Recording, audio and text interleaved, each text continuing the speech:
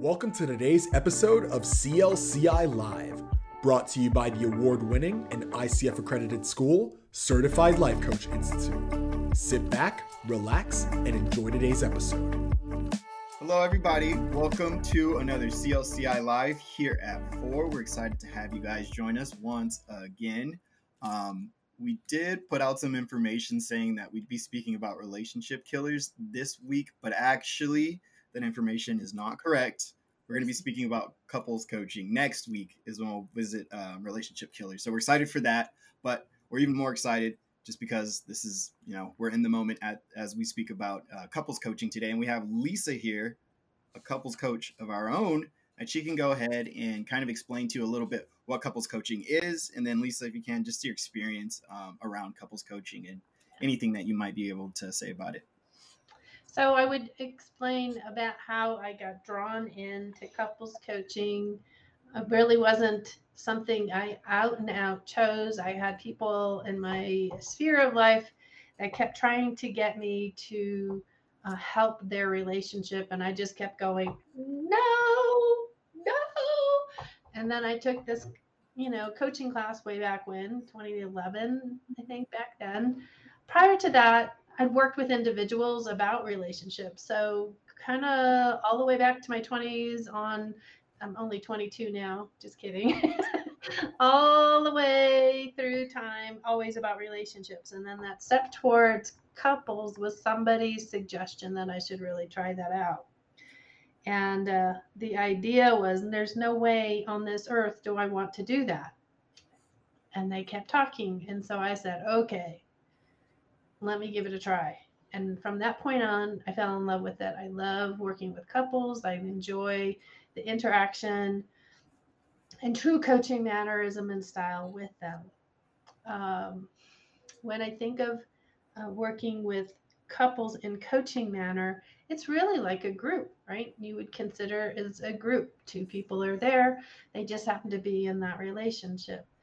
So it becomes really sticking on the coach model that we teach in our classes, sticking on that side of that fence. What do they want to get from our sessions? What do they want to take away from our sessions? What's the work in the middle, as well as between sessions? So that's the big piece of it.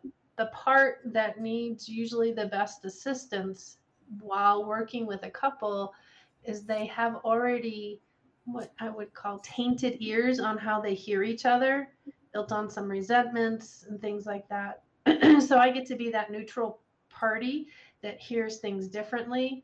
And, like we do in class, we go through reflection on what we're hearing. And in that reflection, when I hear what the one person is saying, reflecting back, oftentimes it catches the other person, partner in the relationship. They go, no, you didn't get that from that, right? So they have a different way of hearing. So it becomes a way to reattune how they listen to one another, so that one, they're hearing each other best. And then two, that now they've got to make some decisions based on what they're hearing and how they want to go through that regrowth with one another. Periodically, I found that I needed to refer out, but mostly they were coachable. I was going to ask about that because you said there's some. Before we continue, also, I want to encourage anybody out there who's watching the channel and watching this, please participate in the chat. Please leave comments. We are monitoring them. And we do want to hear from you. So if you are watching, please join in the conversation, ask questions. I'm about to sneeze. And that's all. Carry on. Okay. So I was going to ask about, because you said couples bringing stuff from the past or their past assumptions into session and referring out. What is different about couples coaching compared to, let's say, couples counseling or couples therapy? Because it seems to me, this is my assumption, I don't know if this is actually the case, that couples go to couple coaching because there's if there's an incident or inciting moment where they're like, we got to fix this and work on this. Let's go find somebody to help us. And that might be like an area of overlap where therapy or counseling might kind of definitely.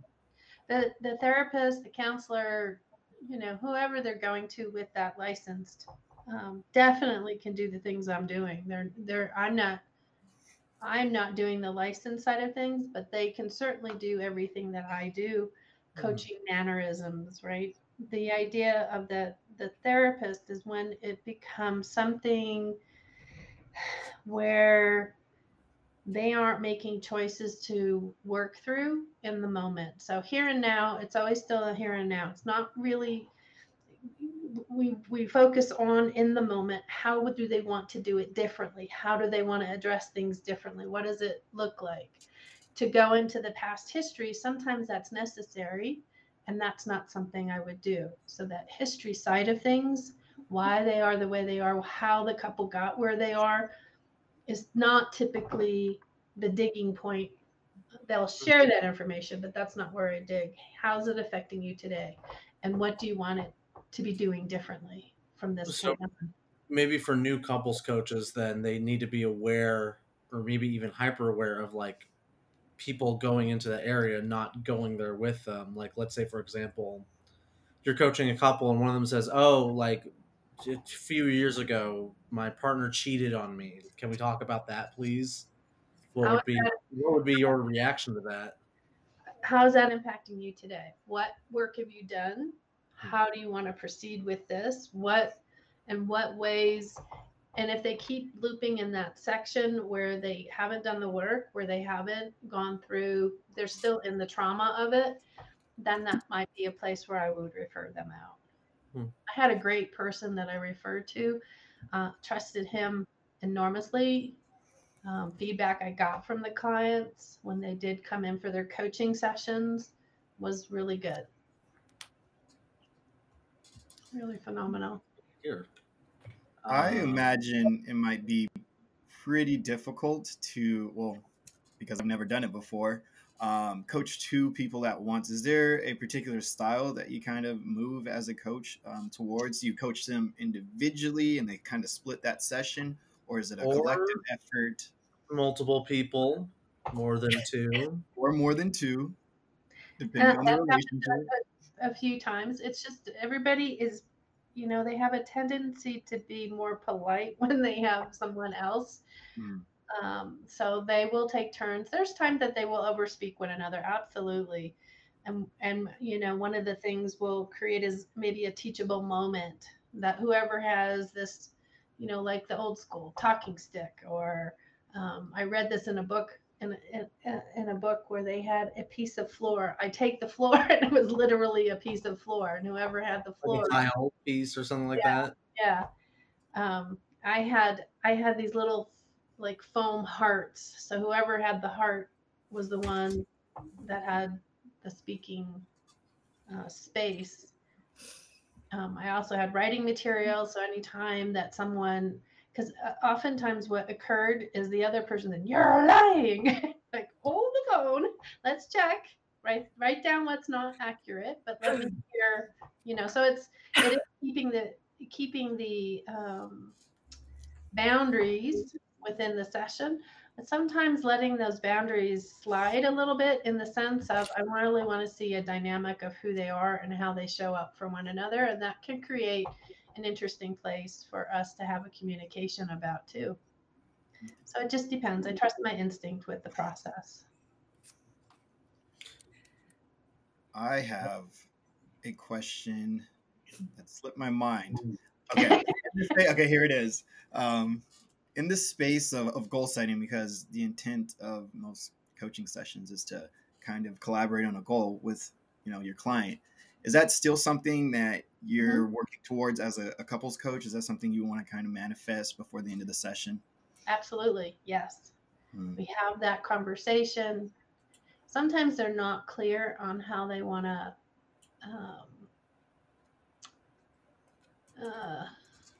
what they want to get out of the session. Sometimes they come in where they want to be right and the other one's wrong. I had this little cartoon that I would draw. I had a whiteboard and this little cartoon kind of thing I would draw, and I would draw a 6. So one person could see the 6 and it would be a 9, and the other person would see the 6 and it would be a 6. Who's right and who's wrong? So that little teachable moment allowed them to think differently and go, well, there is no wrong in that. We're both right. So if we take that and apply that skill to what you're sharing with me, how does that help with the information you're sharing and what the other person is saying? So that became a nice little teachable moment. I've got a question as well. We talked last week about niching as a coach, getting more specific with how you market yourself, advertise your services, who your clientele are, and relationship coaching. That kind of spans a wide gambit. I'm wondering, like, is there a specific area of relationship coaching that you market yourself in? Because I can imagine there's divorcee coaches, there's parent coaches, there's really it was more the frustrated couple, the couple that felt like they were just going to go and either get work or they were going to be done. Mm-hmm. And I would even say, if I focused in on how even some of the vocabulary was listed and how I advertise, I would say, if I think of avatar, right, because that's what we talked about in class, I think of avatar, I think of a 35-year-old female. That doesn't mean that was the only person, obviously, that came in. I had definitely age range fully present in that. But with the advertising I had, which was done through Google, I'm not advertising anymore, but through Google, that's where I put that information out there, and that's who I would attract. I in my mind, who I was talking to. But I would have the partners either side of that fence call and come in and schedule those appointments. Oh, and then the other question Jerome asked, do I see one at a time, both of them? And it could vary. It definitely could vary. Usually not that first session. Usually that first session was or is with both of them. Most sessions are. If they had more trouble over speaking one another, that's where that time apart, different sessions could play out. The thing when I was in session with them, there's no secrets in that session. So everything that was shared between, it's still as if we're in a couple's experience, not just one-on-one. I would refer out if they needed further work in that individual kind of thing. Take a quick moment to say hi to Sheila. Hi, Sheila, and hi, April. And Daryl, I noticed you touched on that. He has a question. How do you pull a person in the conversation that is not saying much and or the other person is sharing more? I think what he's saying in this is what if you have one, you've got some stonewalling or some silent treatment going on, and we have one person that is speaking and sharing and probably doing a lot of the blaming, and the other person's just stoic and silent. You look at them in the eye and you say, "Why aren't you talking? Why are you so quiet? You're so quiet. You got to start speaking now." No, the idea is trust has to be built, and the trust in the session. Once that person feels like they can speak and not be penalized, I guess is the word, from their partner, that trust builds. The other side of it is once the partner recognizes that I'm not there to take sides, I'm not to go, yes, you're right and you're wrong. Once they recognize that there's a space for them to share what's happening, it usually changes. So when they're not saying much, one person may not be a talker in general. So they may be saying a lot in the few words that they're saying. I'm watching body language. I'm watching interaction. I'm watching how the other person is reacting to what's being. So I have a lot of things that I'm doing to make sure I'm getting the best sense of what's being said as well. What if you can just outright tell one of them is lying? I could.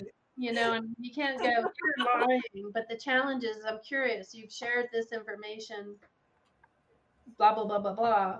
I'm curious how this fits in, right? So there's the challenging fits There are times that it's appropriate to do that, and there's times that it's not ready to go there just yet. So there's a lot of dancing So that one does with couples.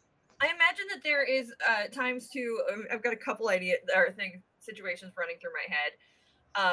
A couple where you have maybe one partner that wants to be there and one that doesn't, and that's kind of tough, especially in a coaching realm, right? Because with the coaching space, everybody's supposed to be on board and involved, and the information's coming from the client. How do you maneuver in a space where you've got one that wants the coaching and one that doesn't? Well, we might have to delve into what the one who doesn't, what their intention is, what they want to, how do they have the understanding that the relationship will improve, and what ways. And usually they come to the conclusion that they've already been trying things and it hasn't worked. I still go back to, it's the side of them feeling, like you mentioned earlier, shut down. And part of it, that an outside source may not understand what it is that they have in their dynamic. So again, every relationship's a little bit different.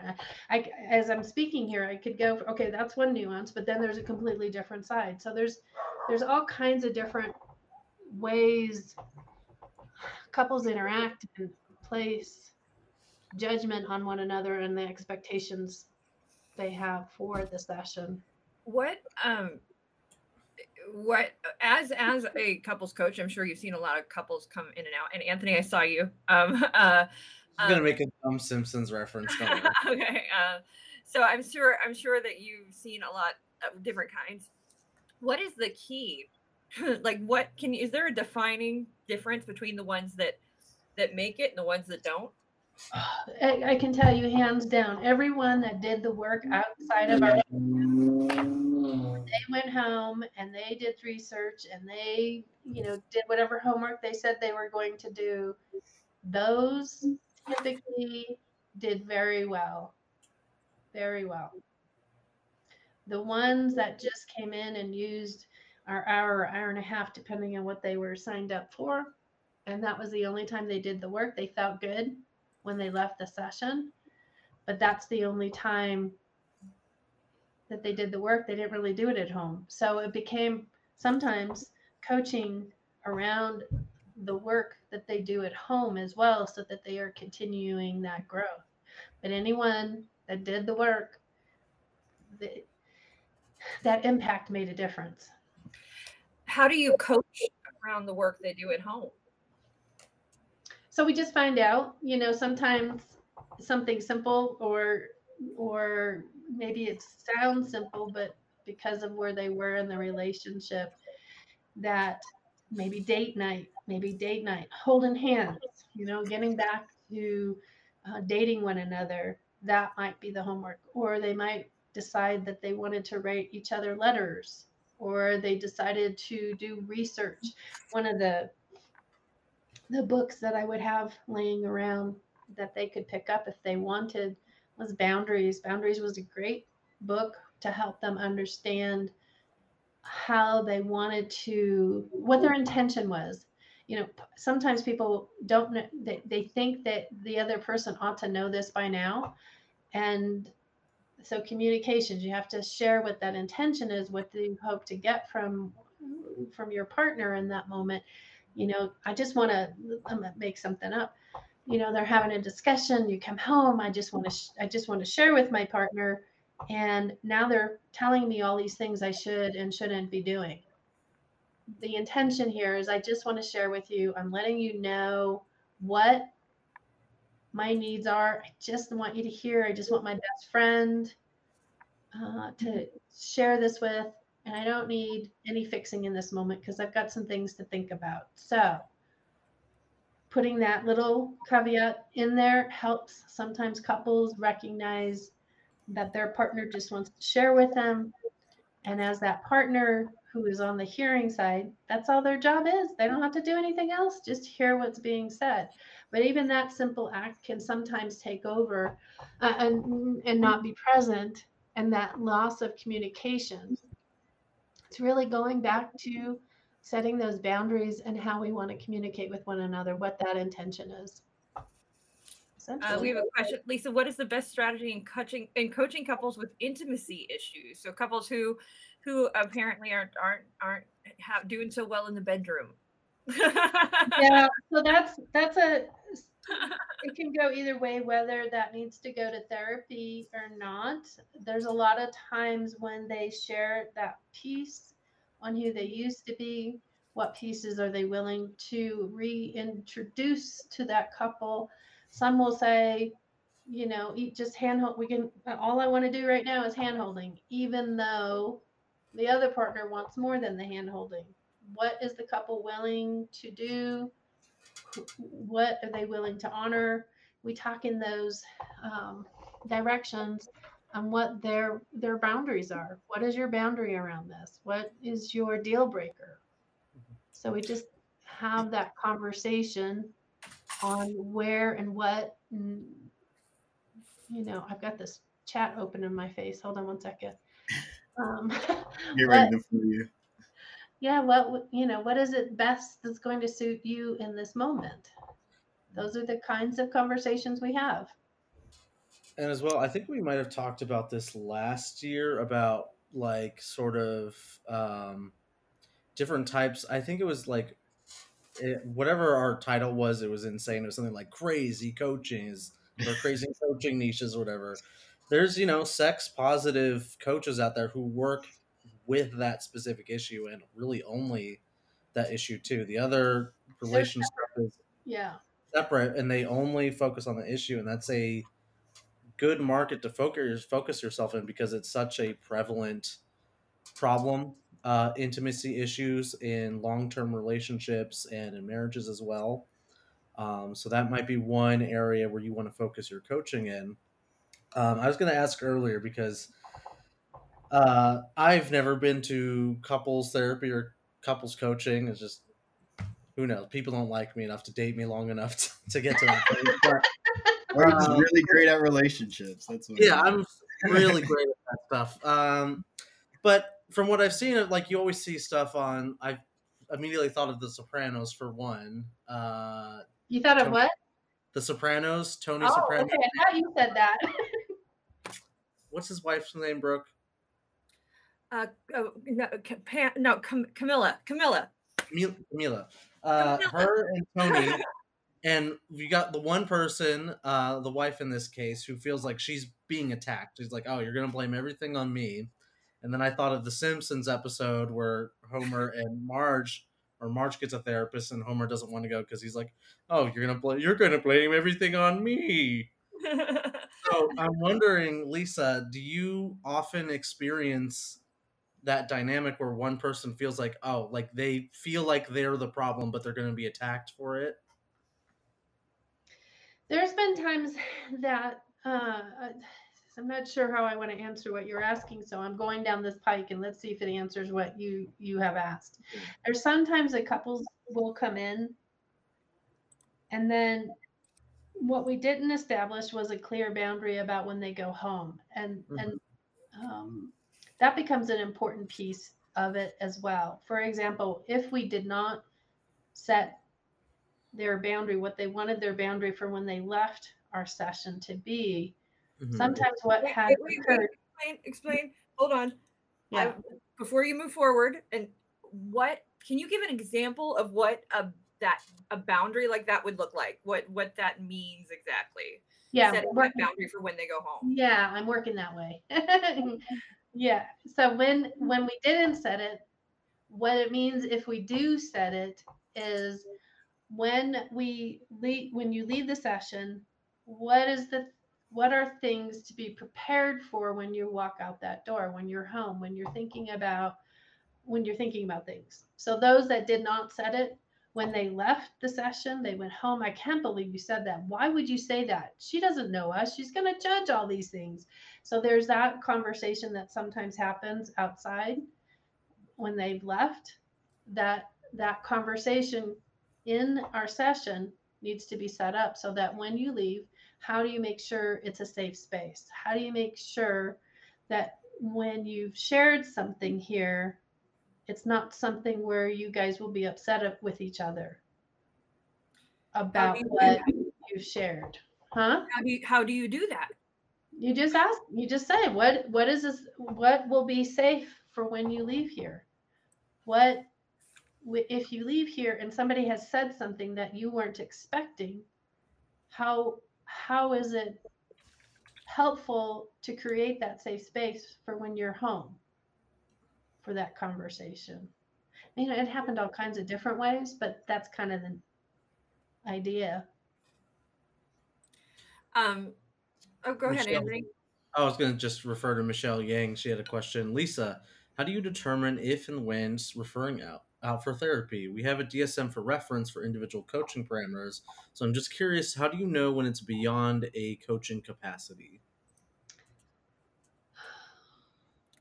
So the way that I know is if they're doing more of what seems like history conversation, where they're unable to get over what they have gone through versus working on how they want to make those adjustments today.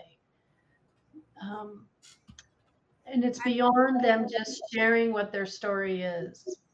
It is that they're still, I would say, living in that experience. So I imagine in a case of like infidelity, in a case of where there's a lot of emotion and feeling there.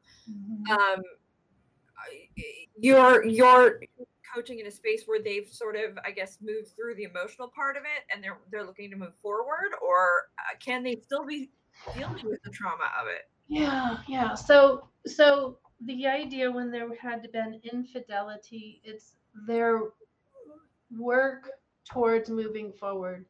Typically, again, I have books thrown around my office. I was the in-person coach, and so I would sneaky throw books when I knew they were coming in. I knew who was coming in and what they were coming in for. I would kind of just lay books out so that they could see it. I was going to ask about that earlier too, because it seems, I think earlier in a few lives ago, it might have been a long time, I asked about, what if you have like a really good coaching tool or specific tool to use, and do I just say it? And you guys were like, no, can't just like say it, but you can just leave books around all over the place. And if they ask about it, then, I must have left it there on accident.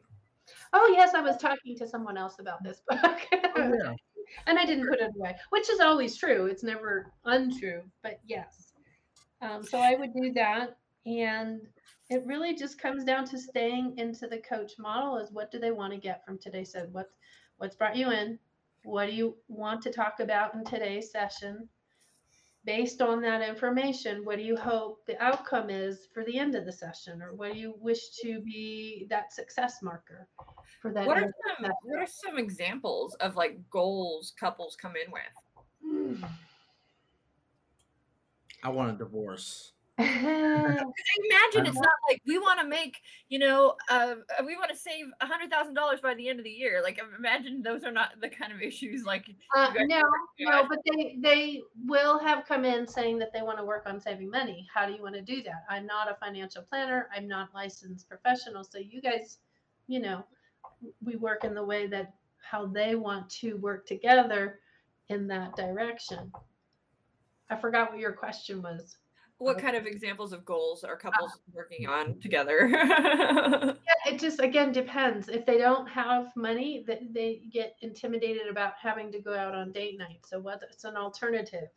So the goal could be the alternative of even just having the discussion on what our alternatives are. A goal could be, well, we could just go walk around our block. We have a nice neighborhood. We could just, if they have kids, take the kids and go for a walk. We can just go for a walk by ourselves. So coming up with options. It's finding out what their options are based on what their intention is for the session. What is besides there being two bodies there and two personalities, what are the primary, I guess, I'm going to ask this two ways. What are the primary, I guess, obstacles of being a couples coach that vary from being an individual coach? Oh, well, I think one of the big ones is you have to be comfortable with arguments and the dissent from one another, and not get flustered that's where They they argue. are. Oh, I mean, yeah. I know that if we just let them, how long do you let that go on for? Yeah, so it depends on, I hate to keep just saying it depends. Because I'm watching so many different bits and pieces of what they're doing and in their expression. And I would say probably it could go on 10, 15 minutes, maybe. It depends, sometimes 2 minutes. So depending on what they're, sometimes they're flexing into the new behaviors that they have set up for themselves. So that dynamic of trying to practice those tools sometimes goes a little longer. The actual argument where they're just kind of, I'm usually taking some notes, and the notes I'm taking are about vocabulary, perhaps about word. I mean, do you let them get to the point of throwing things at one another, or? Gotta get out now. There has been one time that I had to be the puffer fish. I had to stand up, put my arms out, be like the puffer fish, bigger than them in the sense, and stop the dynamic going on because they weren't hearing me say stop. So I got up and did that, and they just kind of snapped out of it. Thank goodness. Because I mean, I can imagine, I'm not saying that every couple argues that way, but I could see how once the emotions are rolling, you could probably kind of start to lose track of where you're at and what you're doing very quickly. Especially, I mean, if there are hurt feelings there and resentments, for sure. Yeah. But luckily, it hadn't happened in all the years. Lisa's sitting with popcorn. And, you know, it's kind of funny. Movies I watch, if there's any, war movies and I don't like those kind of things. But with the couples dynamic, it doesn't affect me. It doesn't impact me in that way. Give me a fighting couple. I'm in. Well, I kind of learned from John Gottman. Learn loosely. Is I took some of his classes, and one of the things that they did is they recorded their couples and watched that dynamic and helped talk it through what they did and didn't do as another therapy. We're not doing therapy, but that kind of gave a great example. Does couples coaching help couples? I would hope so. Does couples coaching help couples to do what? Stay together, break apart? I don't know. It's going to depend. Sometimes it is that they find that they're best served to not be together. Sometimes that's the direction we go. Didn't you become an individual person therapist once that happens? Individual coach? Sometimes. Go ahead, Anthony. Sorry for interrupting. I was going to say, have you coached a couple whose goal it was from the beginning to say, hey, we're trying to break up or go through a divorce and we're having a hard time separating from each other. Can you help us? Mm-hmm. Yeah. That's another niche you guys can be, the divorce coach. Or the breaking up coach. What they wanted to do, usually that couple had kids, and they wanted to do it, and by there's not many of these couples. I applaud them who want to do it and be kind and considerate of one another, even though they're still mad at each other and they recognize that the relationship isn't working. The idea of helping them find their boundaries in the breakup, that's absolutely part of it. You could probably go to an attorney. You could probably go to different aspects to share what you do and help couples that way so that they're sending you referrals. If you want to be the couples that you're trying to help and don't work out, you can refer them to the attorney. Exactly. No. So when I was in Orange County, California, not there anymore, but when I was there, and this was a few years ago that I read this statistic, and I'm like, really? I can kind of believe it. It was 75% of all married couples go through divorce. And I was like, holy Toledo. Okay, that's not just first marriages, it was multiple marriages as well. But it's like, wow, that is very high. It's actually, I think that the second marriage is actually the statistics is greatly reduced. Actually, the second marriages tend to stay together longer. I heard the opposite. I heard Really? the complete opposite. 100%. I've heard the complete opposite, where if you divorce once, you're more likely to get divorced a second and third time. The rates, again, I don't have studies or numbers to throw out there, but right now. I'm not even yes-anding you at this point. I'm just saying. Well, no.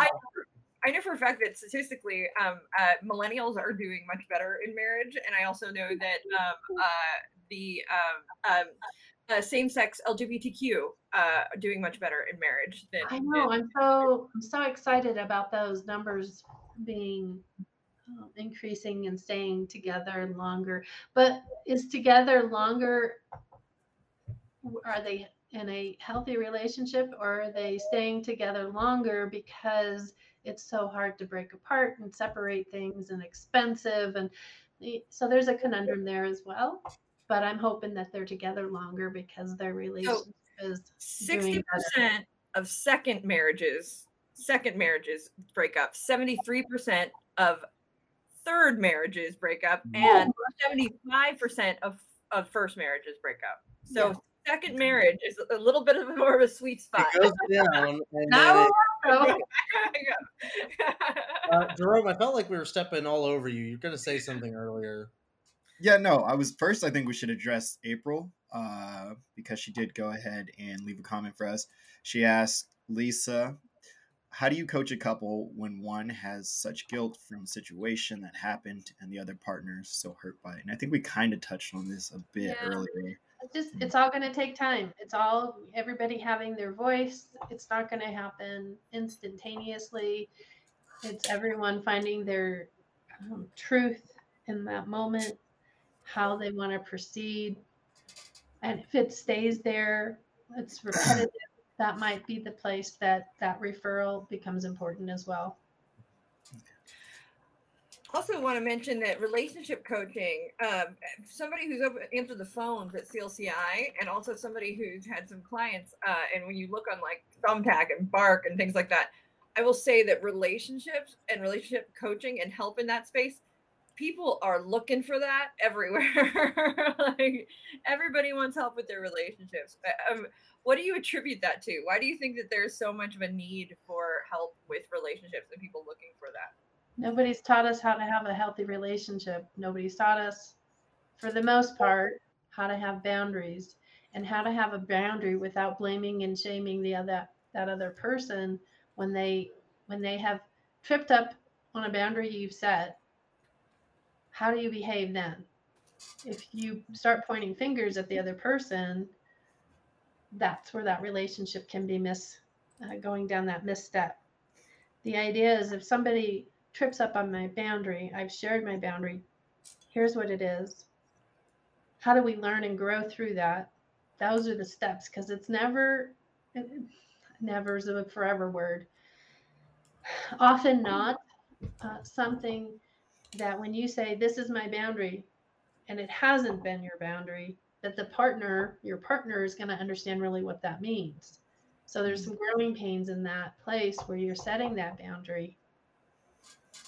And what are the patience? What patience can we involve with the process of our learning, growing, and changing,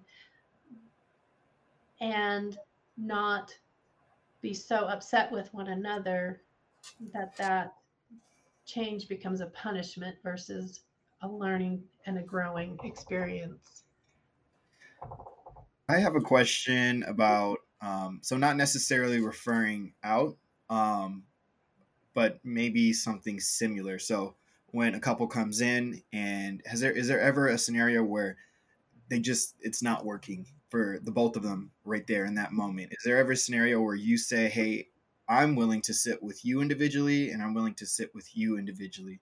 We'll do some work individually, and then potentially maybe move back into that couples space. So it's not one that I prescribe sitting with me individually. We'll have that conversation. We'll ask them, even that scaling question from 1 to 10, how sure are you that this is the direction you want to go? What would help you and assist you to make a decision on what it is you want to do?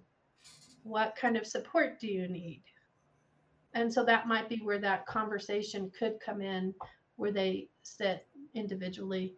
And usually if I'm going to sit with one as the couple are we're all working together, I'll sit with the other one, because equal time is, I think, equally important, so that the one person doesn't feel like the other person is getting more time and then they're going to get sided with.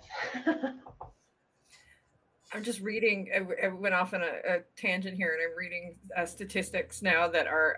I mean, they're just kind of silly, but it's some of my favorite up here are like. We don't want the dating ones. We'll see. It's qualities that make men or women find men attractive. Attractive parts of men. Attractive parts of women. And I'm like, oh my goodness, what an interesting way to take statistics. 10 of the sexiest jobs for men. Coaching and project directing? Or copywriting? No, not there. Exactly. I think the highest one is women are attracted to men in medical, dental, and veterinary fields. Is what it says. Dental? So, I know. That's another field. I know we're doing relationship stuff, but that's another field. The veterinarians. I went to take my cat into a vet, and he was. And you coached. You take the cat to a cat coach. I love that gave him a hug at the end, and he was sharing with me how there's many veterinarians that are they don't have any support. So I don't forget them too. That the veterinarians need coaches too? Doctors. Don't get them mixed up with a veterans coach, though. Those are different occupations. No, I meant veterinarian, animal doctors. Yeah. I just think it'd be funny, but also sad if a veteran walked as like, I heard you treat or coach veterans. Like, nope, veterinarians, only animal guys. Fortunately, 30% of what people find attractive is personality, so that's tracking higher than looks, which is nice. That's good. I told you, lost in this. 48% of breakups in online relationships happen by email. Well, is that even a relationship? Is that not Online. crazy? Text. I'm breaking up with you over text. How I can't did believe that. From that? I just don't even know. Yeah, I literally can't believe it. That could be a coaching niche, is coaching long-term or long-distance relationships or online relationships. I was about to say something really stupid right now. Never mind. I'm just going to show my age. That's all. 48% of singles say that they have Googled someone before a first date. I have done that. Is I that don't fair? think that's wrong. I don't think that's wrong. I think with Yeah. the people that are out there, that I think it's an important thing to know as much as you can know before you go out with I mean, someone. you'd hope I they're have not a done serial background murderer. They say that 40 million people is the number of Americans that use online dating services. Wow. I thought that would be higher too. And Yeah. 71% of people believe in love at first sight. Do you 71? guys? I don't believe in love at first sight. I think that's madness. I think there's attraction at first sight, yes. Yes. But not love Yes. at first sight. No way. What is love after all? Well, What is love? isn't love a bit of a decision? So I guess you could potentially fall in I love went- at first sight. I have What one is love? Lisa. Jerome, what is love? What is love in your mind? What is love? How would you I define think it? love to me is a collaboration to really share each other's lifestyles and enjoy the best parts of each other and enhance the best parts of each other. It's Mutual release of oxytocin. Yeah, and I think above everything, above everything, it is a choice. You have to choose to want to be in a relationship, and you have to choose to want to be in love. I think it doesn't just passively happen, and I feel like a lot of people get that confused. I want to ask Lisa what the most important part of basically being in a relationship or keeping a relationship together, making a relationship happen. I asked, a myriad of things. Was it trust? Was it commitment? Was it respect? Was it, what was it? And what was your answer, Lisa? I think there's several things, but I think patience is a big piece. You told me commitment. Patience, I would say commitment is, because that's part of the patience thing, is to not jump to conclusions, to not have an easy out. Well, unless it needs to be an out. The explanation, was that you can fall in love over and over again. You can learn to change your behaviors. You can learn to respect one another. You can learn to be honest. You can learn to do all these things, but you can't do so if you're not committed to one another and committed to coming back to making it work with one another. And so the moment that's patience, right? Patience, committed to coming back together, to turn towards one another when you go, I'm going to say cuckoo nuts, because that is what we do. We argue. We might go down the wrong highway and make assumptions about and hear things all wrong. But the idea is to have patience with yourself, with the person you're working with. Come back, have a conversation, which is that commitment piece that you're talking about, Brooke. And have a conversation when you're not so heightened with that adrenaline rush. Well, definitely patience. Cortisol. Yeah, patience in that. Don't go run out and just breathe and don't make any drastic decisions on a whim that you'll regret later. No decisions in that moment. No decisions. Really, you don't want to make any decisions in them. It's later. I can think of one time. Shh, don't tell my husband. He might be listening. Shh. One time, way back when. We've been married 34 years now. I think we were in year 7. The 7-year itch. 7-year itch. 7. We got into this really stupid, the most stupid fight you could even think of. It was so stupid. Don't listen, Harold. Yeah, don't listen.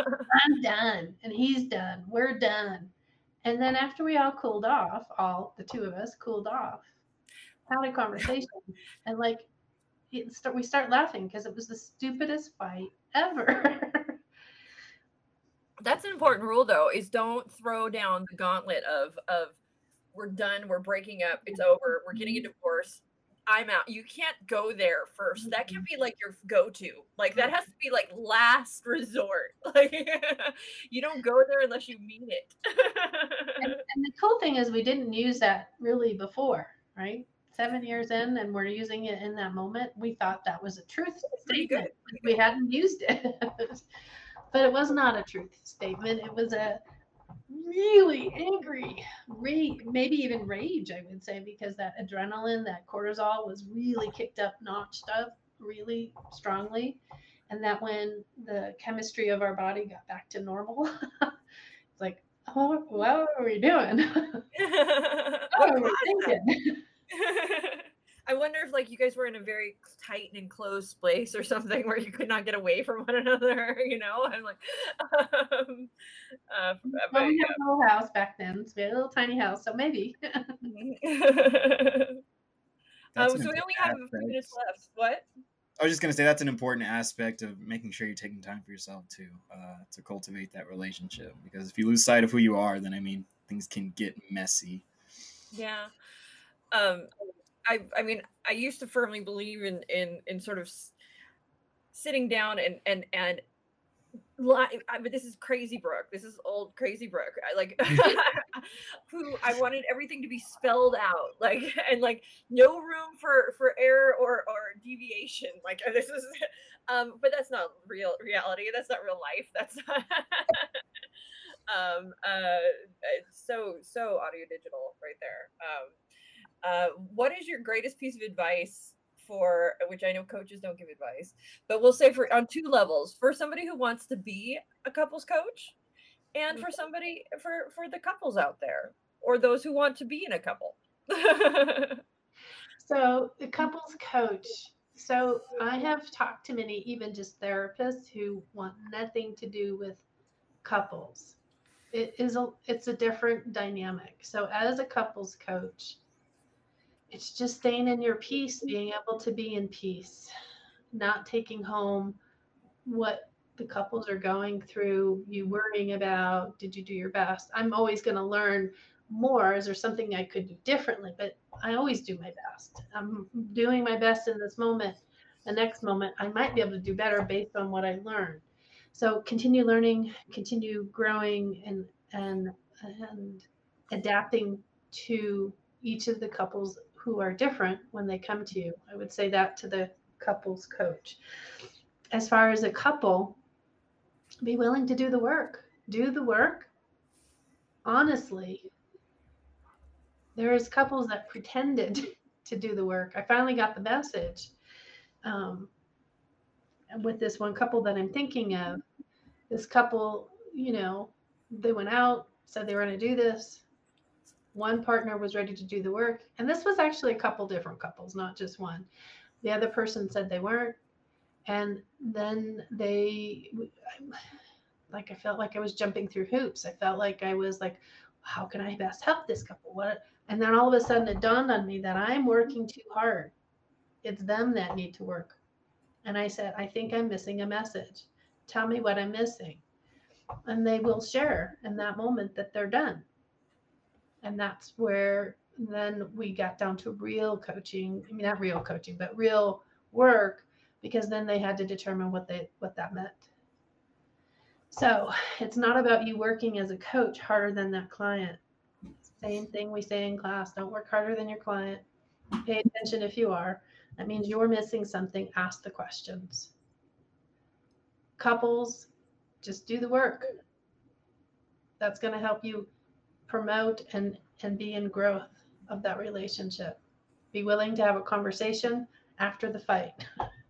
Be willing to have hard conversations. Keep them kind and honest. That's what I would say. It's good advice. I think that just about wraps up our little live on what is a relationship coach. So coaches, if you're thinking about your niche and where you want to go in, relationship coaching and all the different areas of it is a good area to get into as well. And if you're in a relationship, go get a relationship coach now. Find one immediately, as fast as possible. That's it. That's all I got to say. Absolutely. Goodbye, everyone. Okay, so for next week, we come to you with Relationship Killers. I'm excited for that one. We did it last year, so we're going to revisit it. And we'll be visiting all the top reasons that relationships fail, all the things that go wrong, all the and of course, what we can do to help them. And then the following week, our last week of Relationship Month, we're going to be sort of delving into a little bit. We touched on it today. How to coach around the harder things that happen in relationships, which is the traumas, and how do you recover, and like what tools can be used, what are actual tools that can be given and used in those cases for folks. And this day was about the couple, the coach. The next 2 weeks will be for the couples more so. And I think that, maybe we'll even do for those who, maybe we will do some dating for folks who are single too, that are out there. I feel like we're neglecting them a little bit. So, and for those of you watching, if you enjoyed it, make sure you like, share, comment, all that good stuff. And make sure you check out Certified Life Coach Institute. We certify coaches in 3 days. Anything else, guys? Goodbye, everyone. Bye. Happy Valentine's Day. See you Yes. Hey everyone, thanks for tuning in to today's episode. Once again, this is brought to you by Certified Life Coach Institute. We're an ICF accredited school who certifies our life coaches in 3-day online intensive courses. In addition to other podcast episodes, feel free to check us out every Tuesday at 4:00 p.m. Pacific Standard Time on YouTube or Facebook for our CLCI Lives, where we get together and discuss various topics that are centered around sharpening your skills so you can become a better certified life coach. For more information, feel free to visit us at certifiedlifecoachinstitute.com. Until next time, be well.